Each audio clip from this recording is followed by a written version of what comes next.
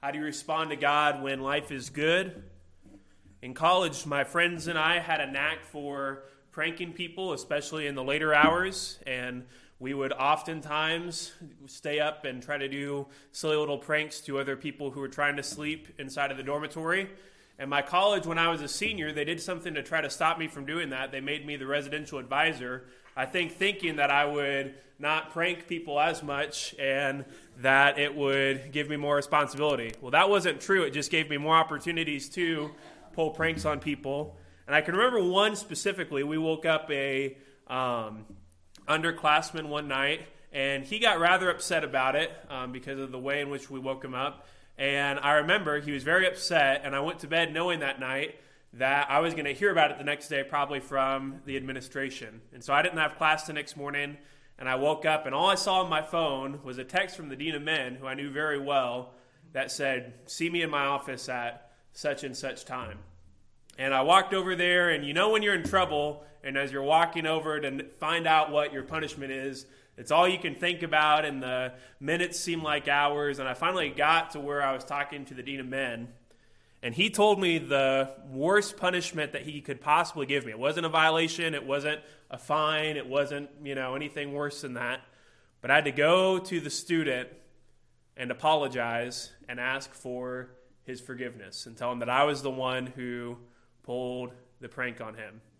And I remember setting up that meeting with them and having to apologize and telling him that, I misused my responsibility as a residential advisor and that whole sequence of events, and he forgave me. But in that moment, in that time, my heart did not want to respond with repentance. My heart did not want to respond in the right way. How do you respond to punishment? How do you respond when you know that you are wrong? There's many responses that people can have. Some people get defensive and argumentative. Have you met people like that? You tell them something's wrong. Maybe you haven't even told them that they've sinned in some way, but maybe you're just kind of correcting them a little bit or telling them they need to change something, and they get defensive and they get argumentative. Some people clam up and they don't talk to you at all. Some people blame others and they make excuses. Some people try to laugh it off and pretend like nothing ever happened. Well, in the book of Micah this morning, we see God's response to Israel and to Judah because of their sin. And as I read through this text, it's a reminder to myself and hopefully to all of us that we need to respond to the character of God properly. You see, what would happen in the nation of Israel and in the nation of Judah is that they would oftentimes be saved by God, understand His character, but over time, they would become complacent, they would become sinful, and they would stop responding to God like they should. And in Micah chapter 1 this morning, in the text that Tim read for us, we see on display the full character and nature and justice of God. And we need to respond to that correctly, because responding correctly to the justice of God will preserve us, and responding incorrectly will make us perish. We've got 2 points in our sermon this morning that I want us to look at. 2 different responses. The first one is this. It's a response of astonishment. A response of astonishment that we see here in Micah chapter 1. Look with me at verse 2. We talked about verse 1 last week. It's the introduction to the book. Micah, the son, or Micah of Moresheth, in the days of Jotham, Ahaz, and Hezekiah. Those are the kings of Judah that he served under. And verse 2 shows us the prophecy, or it shows us the first message that Micah gives us. There's 3 messages in the book of Micah. And in verse 2, he introduces the first one with the word hear. It means pay attention or look. Who is he talking to? It says, pay attention, O earth, and all that is in it. God isn't just talking to Israel at this time, but he's talking to the entire earth and all that is in it. He calls them to attention. Some have called this a divine courtroom setting. It's got the plaintiff God who's bringing a charge against the nation of Israel, the defendants. And the witnesses or the jurors are the entire earth. They're all watching this. But it's not just the people of the earth, but as we see later, the nature is involved as well. He's calling all of the beings that he's created to come and pay attention to what he has to say. He says, "Pay attention, O earth, and all that is in it. Let the Lord God be a witness against you." We see that God is not only the plaintiff, he's not only the one bringing a charge against Israel, but he's also the witness. He's the one who has seen what is happening. Notice the way that Micah says the Lord God there. When we see Lord, which is Adonai, and God, which is Yahweh, put together, it means sovereign Lord. Maybe some of your Bibles say that, sovereign Lord. How can God be a witness against Israel? Because he is the sovereign Lord. He is over everything in the earth. There's nothing that he hasn't seen. There's nothing that he hasn't looked at. Nothing takes God by surprise. Nothing catches him off guard. The Lord God, the sovereign Lord, is a witness. He's a witness of these sins, as we'll find out later. And notice that last phrase. It's the Lord in his holy temple. Where is God seated? He's seated in his holy temple, high and above everyone else. We see throughout Scripture some different aspects of the holy temple of God. In Psalm 11:4, it tells us that it is where God's eyes see and test the children of man. He looks down from his holy temple. He sees the works of man. In Jonah 2:7, it tells us that this is where God hears our prayers. When Jonah's in the belly of the whale because he's tried to run from Nineveh to Tarshish and Jonah repents, he prays to the Lord in his holy temple because that's where God was hearing his prayer. Other minor prophets like Habakkuk and Zechariah picture the earth being silent before God in his holy temple. This is the dwelling place of the Lord. This is where he resides. It's high and it's lifted up. If you remember in Isaiah chapter 6, Isaiah pictures God in his holy temple, and he's separate from everyone, and he's separate from sin, and he's got angels telling him all around him, "Holy, holy, holy is the Lord of hosts." What are they saying? They're saying, you are separate from sin. You are pure. You're high and lifted up. And do you remember what Isaiah's response is in Isaiah chapter 6? He says, "Woe is me, for I am undone." God, as he's looking at Israel, is high, he's holy, he's separate from all sin. He's in his holy temple, and it's from his holy temple that he witnesses the affairs of men. But notice how it changes in verse 3. He's not in his holy temple now, but look at what it says. "For behold, the Lord is coming out of his place." He's coming down from his temple. "And he will come down and tread on the high places of the earth," talking about the mountains. What could possibly make God leave his holy temple and come down to earth? It's because of the sin of Israel. It reminds me of when I was a kid. My cousins and I would spend the night at my grandparents' house, and we were really young, and we would mess around and joke and laugh when we were supposed to be going to bed. And this was all fun until we heard my grandpa getting up. And when we heard my grandpa get out of bed and his cane knocking against the ground, we all ran and hid and pretended like we were still asleep, knowing that he was coming. Now, my grandpa was a pretty easygoing man, but if you made him get out of bed when he was asleep, he was not happy. The Lord is coming down from his holy temple. He's coming down to the earth. And notice how the earth responds. It says, "And the mountains will melt under him." It has the idea that God's stepping on the mountains and they're just being crushed. They're being flattened. Now, I know we live in Indiana where there's not a ton of mountains and high places around here, But if you've ever been to the Rocky Mountains or the Smoky Mountains, you know what a feat this is for mountains to be flattened. He describes them in verse 4. He says they will be flattened like wax before the fire. If you've seen fire melt down wax, it melts very easily.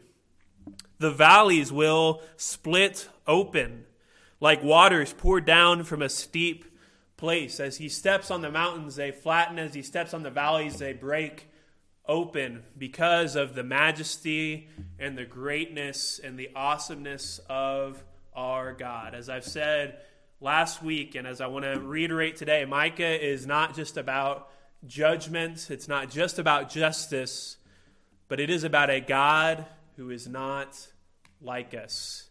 It is about a holy being who is set apart from us and who is too great for the earth to be able to withstand. If you've ever been watching children skateboard, you know that they do all these tricks. I've never been great at skateboarding, but one time I tried to skateboard a couple years ago. I tried to get on a skateboard, and the problem was I was too big for the certain skateboard that I was on, and it started to split down in the middle. It wasn't weighted for my weight and how big of a person I actually was. We see the mountains and the valleys melt and split because the earth cannot handle the greatness of our God.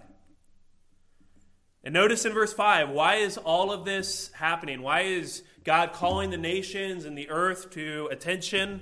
Why is he coming down from his holy temple to the earth? It's because in verse 5 of the transgression of Jacob.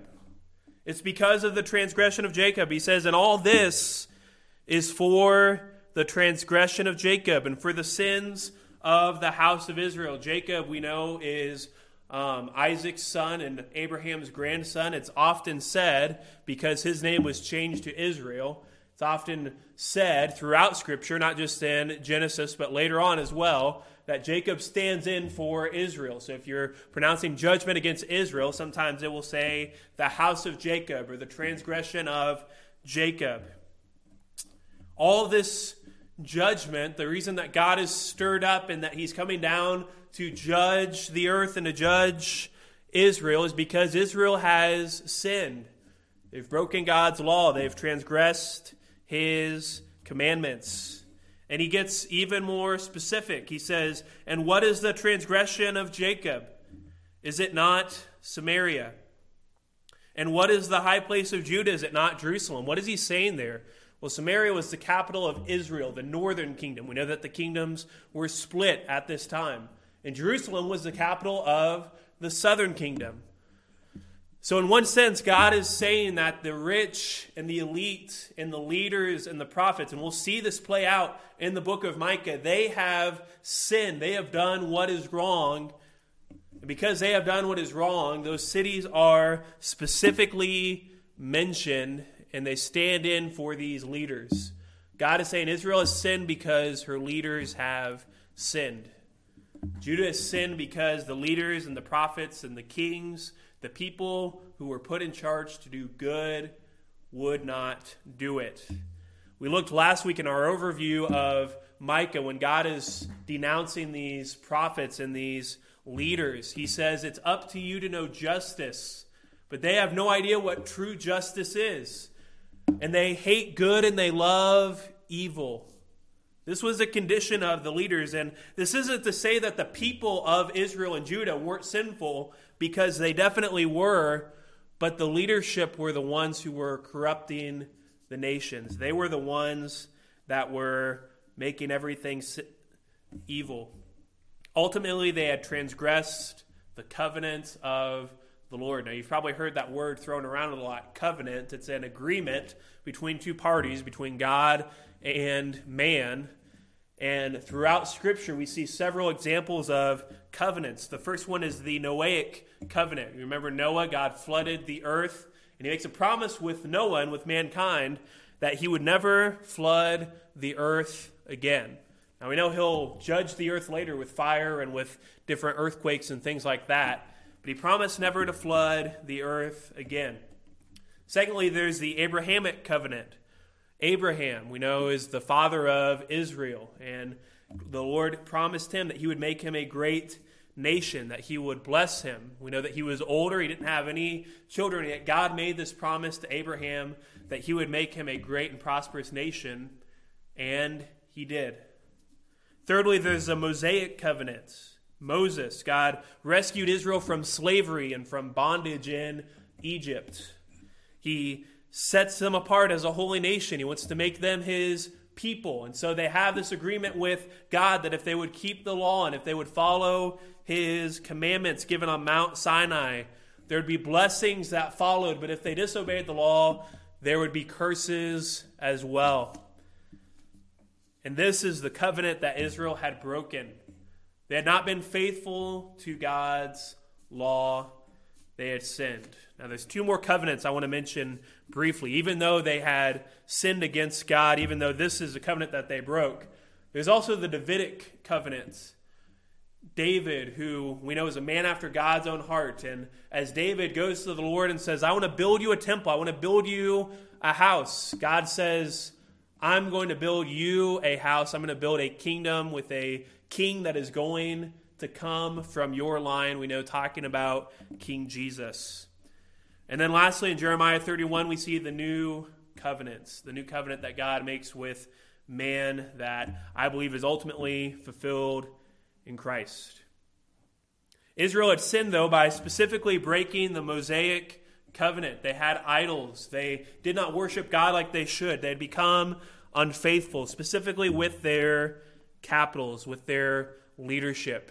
It would be kind of like saying if there was a judgment that someone pronounced against Indiana, it would be kind of like saying the sin of Indiana is Indianapolis, or the sin of the United States is Washington, D.C.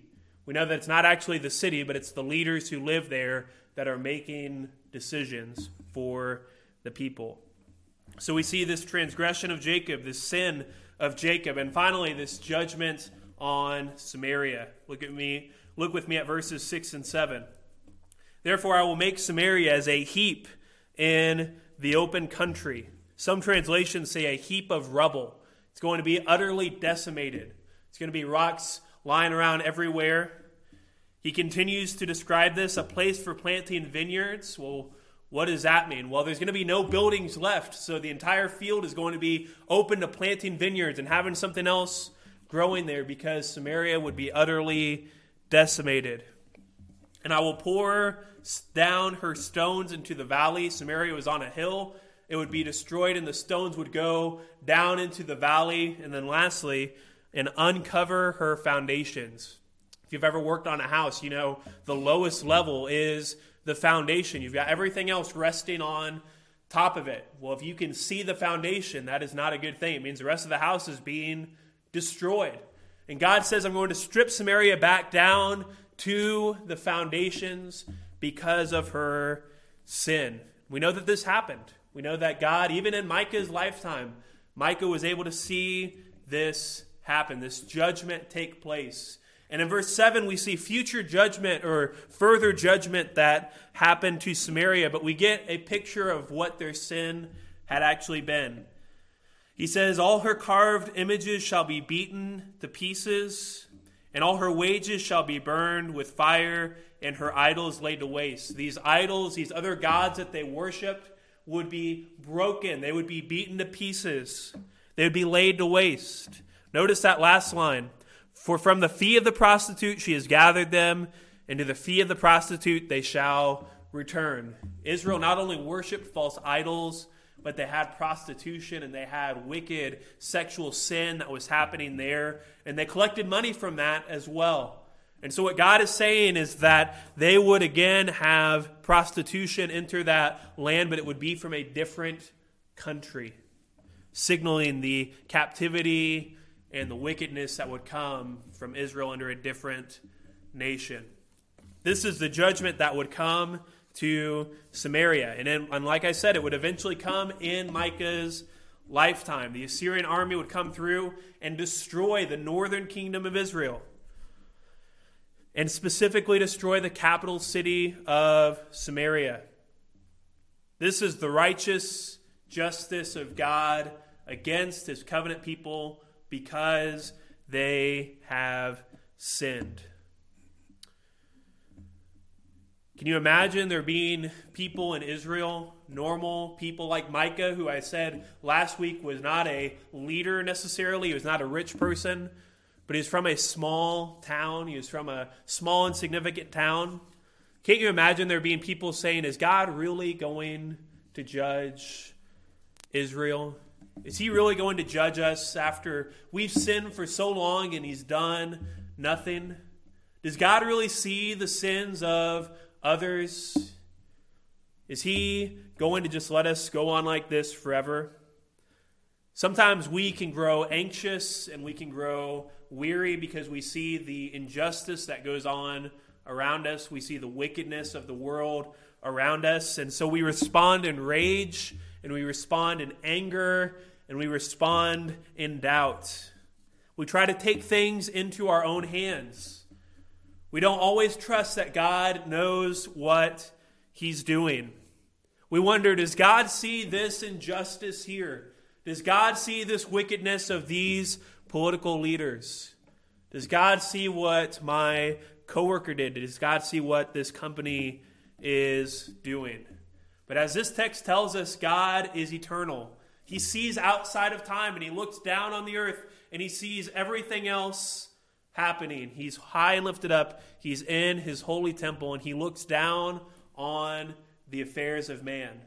The truth is that God saw it, and God knew it would happen long before you or I ever knew it was going to. The truth is that God has perfect justice planned. Do you believe that this morning? We read in Wednesday night about the justice and the sovereignty of God, that as these nations are plotting against God's people and as they're plotting against his Messiah, God sits in the heavens and laughs and mocks them. Because God is not like us. Because God is sovereign and God always accomplishes his purposes. So instead of worrying and instead of fuming and doubting the justice and love of God, can we accept that God is sovereign and that God has a much better plan than you or I could ever come up with? You see, sometimes there's two responses to the character of God. Sometimes we doubt that God is who he says he is. We doubt that he's going to judge the wicked. We doubt that he has a plan. And then other times we doubt God's goodness. We say, how could a loving God send people to hell? How could a loving God let these disasters happen? How could a loving God allow wickedness in our world? But as we read Micah this morning, does it look like God doesn't have a plan? No, God sees everything that is going on in Israel, and he's responding accordingly. And sometimes his justice seems harsh, but we trust his wisdom, and we trust his goodness, and we trust his love, that God is working everything out according to his plan. It's a scary thing to be under the holy wrath of God. We see that from history. We see that from Israel's destruction. You see, this message that was given to Israel of the judgment that was coming is also given to the nations around Israel as well. He says to the earth, watch and see what is happening. And do you know why he addresses the entire earth as well? Because this was going to serve as a warning to the other nations to repent, to fear the Lord, to walk in his ways. We can be thankful that despite the wrath of God that was going to come down on Israel, that despite this justice, that we also serve a God who is good and a God who is loving. And we, in our time now and seeing Revelation already having taken place in Christ, we can see that that same God who destroyed Israel for sinning also sent a Messiah to suffer and absorb the wrath of God for us. They responded in astonishment. Secondly, notice this response of lament. Look with me at verses 8 and 9. For this I will lament and wail, and I will go stripped and naked. This is Micah talking now. He's seeing the judgment that was going to come on Israel. He's seeing all of this take place before him, and he says, I will lament and wail. To go stripped and naked means to be in a state of mourning, to be stripped down to your loincloth.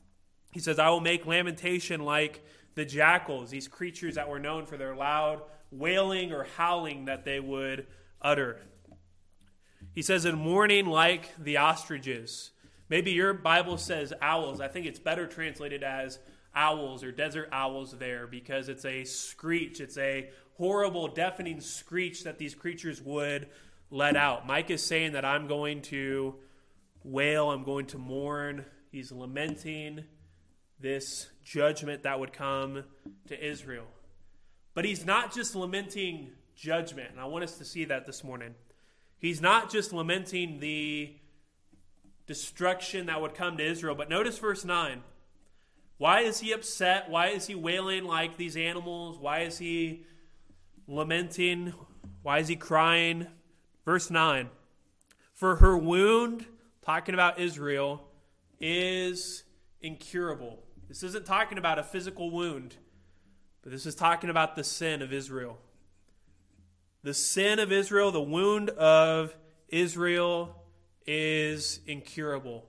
It spreads around like a cancer. It would infect the whole nation. And notice what else he says. Her wound is incurable, and it has come to Judah.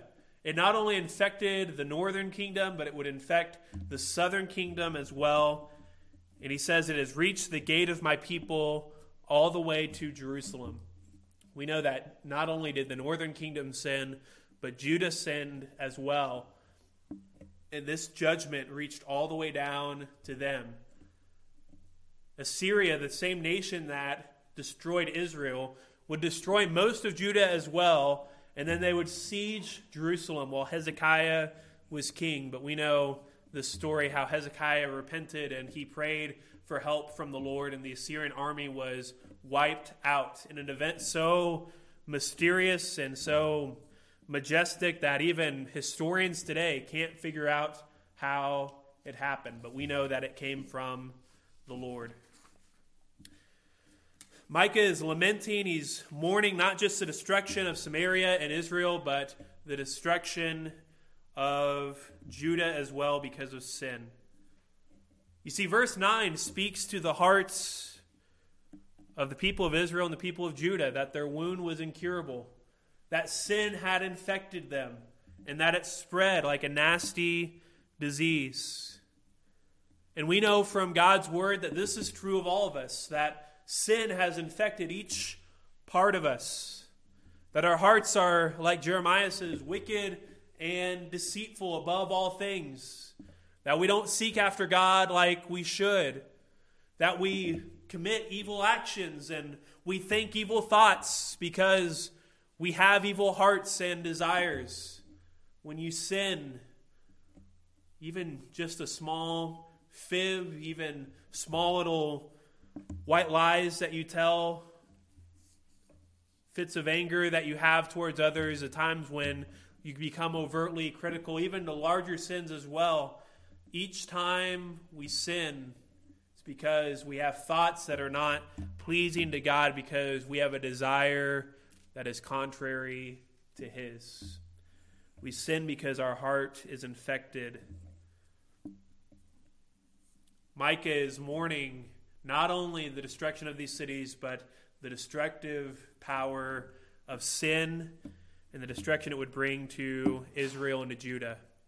In verses 10 through 16, he highlights this destruction in a way that we're not quite used to. You see, there's 9 cities that are talked about in Judah that are listed here, and he uses a different wordplay to talk about each city, that would be destroyed. And it kind of paints a path. It paints a picture of the Assyrian army going around and destroying all of these cities in Judah. It would go all the way, like Micah said, to the gate of Jerusalem. Now, I don't know about you, but I don't know anybody in our congregation that speaks Hebrew, so it's going to be a little bit tricky for us to understand what Mike is saying. But on the PowerPoint and this morning, I wanted to try to help us understand what the message God is giving to each city, because it not only talks about the destruction that would happen, but it highlights Judah's sin and God's response to that sin. But before we look at these 9 cities, notice the first line. He says, "Tell it not in Gath, weep not at all." Who do we know that is from Gath in the Bible? It's Goliath. He was from Gath. This is a quotation that Mike is using from 2 Samuel 1. After Saul the king died, everybody was celebrating except for David, who was mourning and who was upset. And he says this line, he says, "Tell it not in Gath," because he didn't want the enemies of Israel to rejoice in Saul the king being dead. In the same way, Mike is quoting this to say that the enemies of Israel and the enemies of Judah should not rejoice. He says, "Weep not at all." Now, I will confess that second line, "weep not at all," is one of the hardest phrases, even for people who know Hebrew, to try to translate. It's very hard to understand. So our best understanding from scholars and commentators is that he is telling them not to mourn before the judgment that is coming to Judah. And then he expresses this judgment, like I said, in 9 different cities, 9 different plays on words that he gives. The first one is the city of Beth-le-Aphrah. This means dust or dust town. And what Micah is saying here is that Dust Town, or Beth-le-Aphrah, would roll yourselves in the dust. The city of dust, or the town of dust, would eventually roll in the dust because of the judgment that was coming to Judah. It would become a house of dust, a house of destruction. Secondly, Shaphir. I mentioned this last week. It means beauty or beautiful. It means what is fair, what is good to behold. You could even say it's the city of beauty. But he says, "Pass on your way, inhabitants of Shaphir, in nakedness and in shame." What is Micah saying? What is this judgment from the Lord? That which is fair would become ashamed because of this judgment. Instead of walking around proud and beautiful and elegant, these inhabitants would walk around in shame. They would walk around in nakedness. We know that the country of Assyria took 200,000 captives of Israel. So many of these people were forced to walk all the way back to that country in shame. This town of Shaphir. Thirdly, this town of Zenan. We see it at the end of in the middle of verse 12. "The inhabitants of Zenan do not come out." This country, Zenan, means to stir, to come out. And what he's saying is the place of stirring, or the place of coming out, would come out no longer. They would no longer be able to stir. They would no longer be able to be riled up, because they would be destroyed. Instead of a prideful feeling, instead of having some kind of energy, they would be silenced. They would feel shame. In the last part of verse 12, we see the city of Beth Ezel. It means house of protection. House of protection. And he's saying that the house of protection would no longer be safe. "The lamentation of Beth Ezel shall take away from you its standing place." This place where people went for protection would no longer be safe because of the coming wrath of God. You see, this was part of Judah's problem. They became wealthy and they became independent. And they thought they had everything figured out, that no one was ever going to destroy them. And this house of protection, this place where they felt the most safe, was destroyed. Growing up, I was afraid of storms, and when the tornado sirens would go off, I was always thankful to go down to the basement because I knew it was a safe place. My mom told me that the tornado couldn't get us down there if we went down there. So as a child, we'd go down to the nasty and old basement and wait out the storm that would come. The Lord is telling us in Micah that this house of protection would no longer be safe. God would take away the protection that these people thought that they had. Notice with me in verse 12, the inhabitants of Merath wait anxiously for good because disaster has come down from the Lord to the gates of Jerusalem. As these cities are mentioned, the mood starts to heighten. Merath means what is sweet or what is good. But here we get this perception that these people are waiting on something good to finally happen. They've been in siege, they've been in war. They're hoping something good would happen, that God would save them, that disaster would not come, and yet they would be destroyed. They were waiting in vain. This disaster would come down from the Lord. In verse 13, Lachish, it says, harness the steeds to the chariots, inhabitants of Lachish. This was one of the biggest cities in Israel, or in Judah. They had many chariots and horses, advanced military and technological power. And you see, they started to trust in this power as well, in these advanced weapons and this advanced technology that they had. And notice what Micah tells us. He says it was the beginning of sin. These people's trust in these horses and chariots and their technology and their military power led to complacency. It led to a lack of dependence on God. It was the beginning of their sin. He says, for in you were found the transgression of Israel. Why did Israel wander so far from God? It's because they no longer depended on him for help.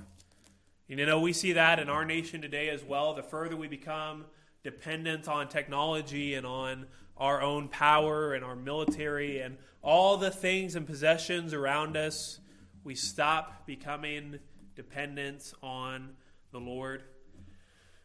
Lachish would be destroyed. They trusted in military power.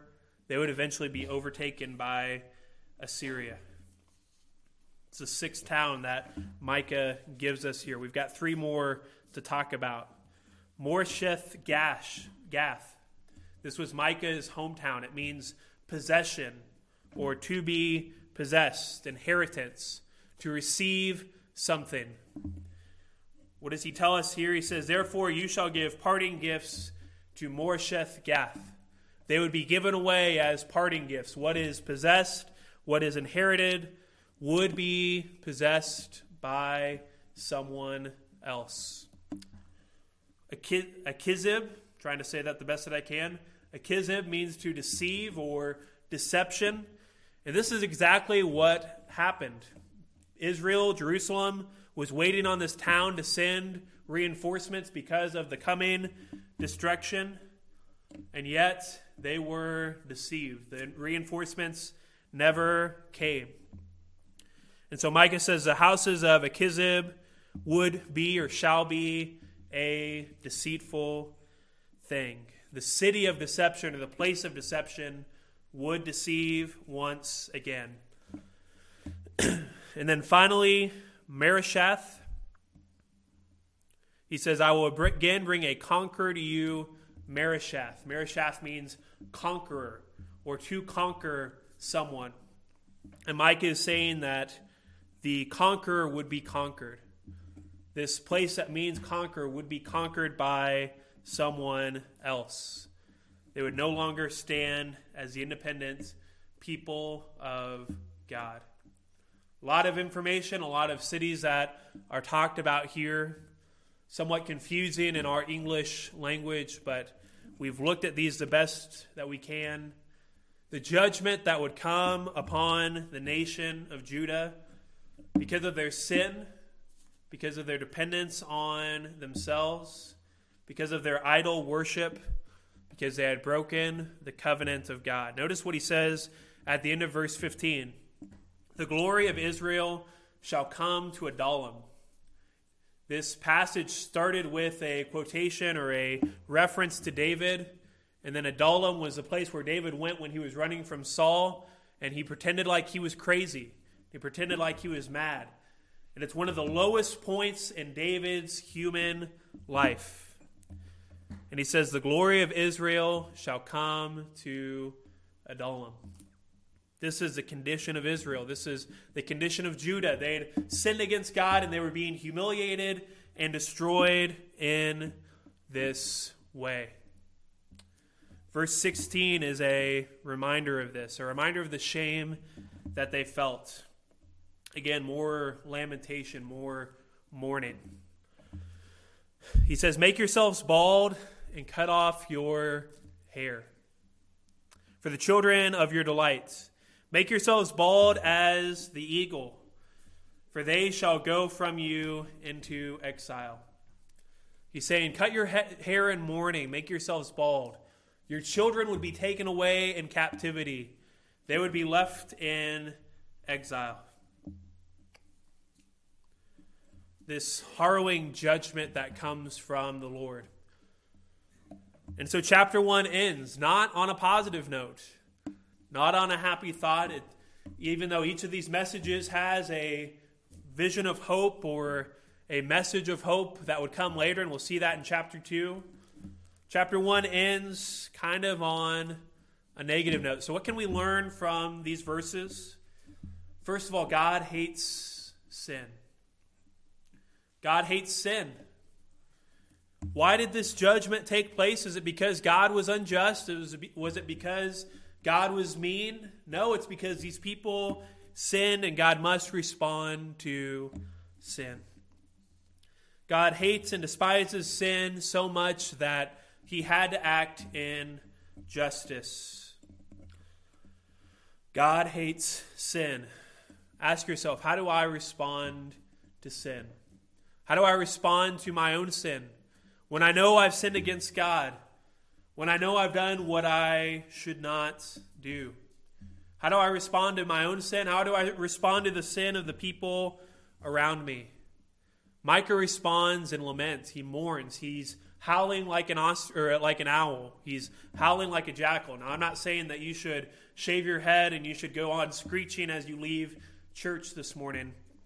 But are you sad over sin? Are you upset? Are you discouraged when you sin? We shouldn't wallow in our sin or self-pity ourselves, but too often we don't feel the righteous lamentation or the righteous mourning we should over our own sin. We're too well trained sometimes to just let it pass by, to not think about our sin like we should, to not confess our sin before the Lord. How do you respond to sin? Micah says the sin of Judah, the sin of Israel, was like an incurable wound. It infected the entire nation.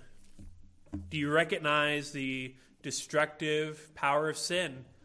Even in your own life, those sins that you don't think about, those things that you just let go by, do you realize their destructive power in your own heart? This should lastly make us careful and faithful to follow God and His Word. This was written in 700 BC, and we don't live then, obviously, and no one, I think, was alive during that time. We're not under siege of Assyria. We're under a new dispensation. We're under grace now. But God has still given us commandments to follow. He's still given us promises, and we would do well to be faithful to those as His church.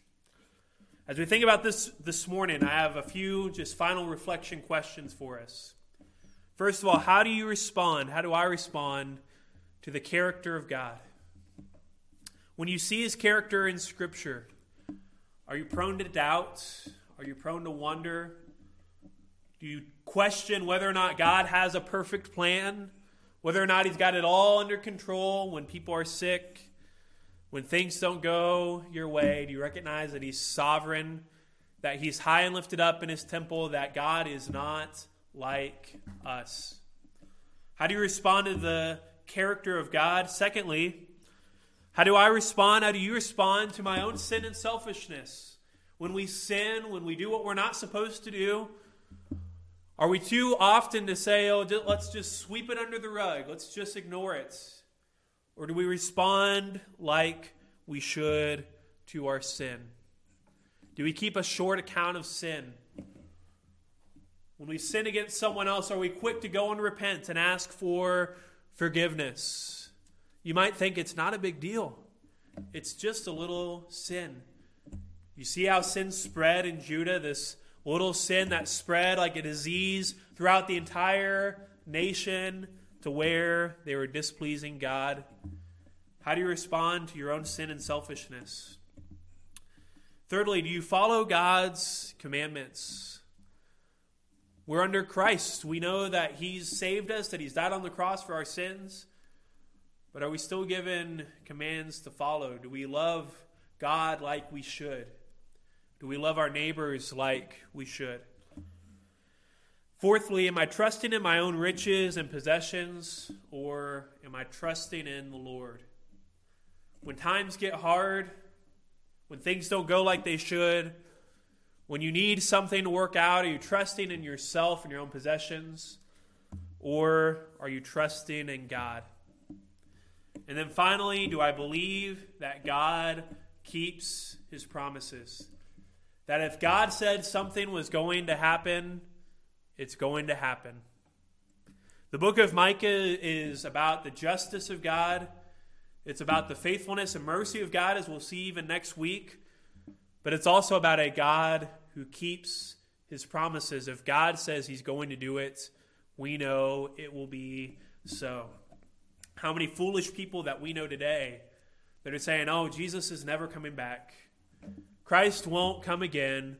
God isn't going to judge us. If God said it's going to happen, you can count, you can put it in the bank that it is going to happen. God keeps his promises.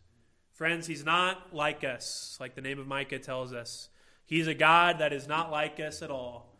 And for that, I know that I am extremely thankful. Because not only is he a God of justice and of wrath, but he's also a God who loves each and every one of us. So may we be faithful to serve him this morning, to repent of sin like we should, to trust in his promises. Let's pray. Father, we thank you for your word. We thank you for the book of Micah, a short, wonderful little book that reminds us of the character of God. God, may we be faithful as a church to keep short accounts of sin, to repent when we should. May we be faithful to trust in you and your promises, and to worship you as our God. Father, you are great. You are not like us at all. May we be reminded of that each and every day. In Jesus' name, amen.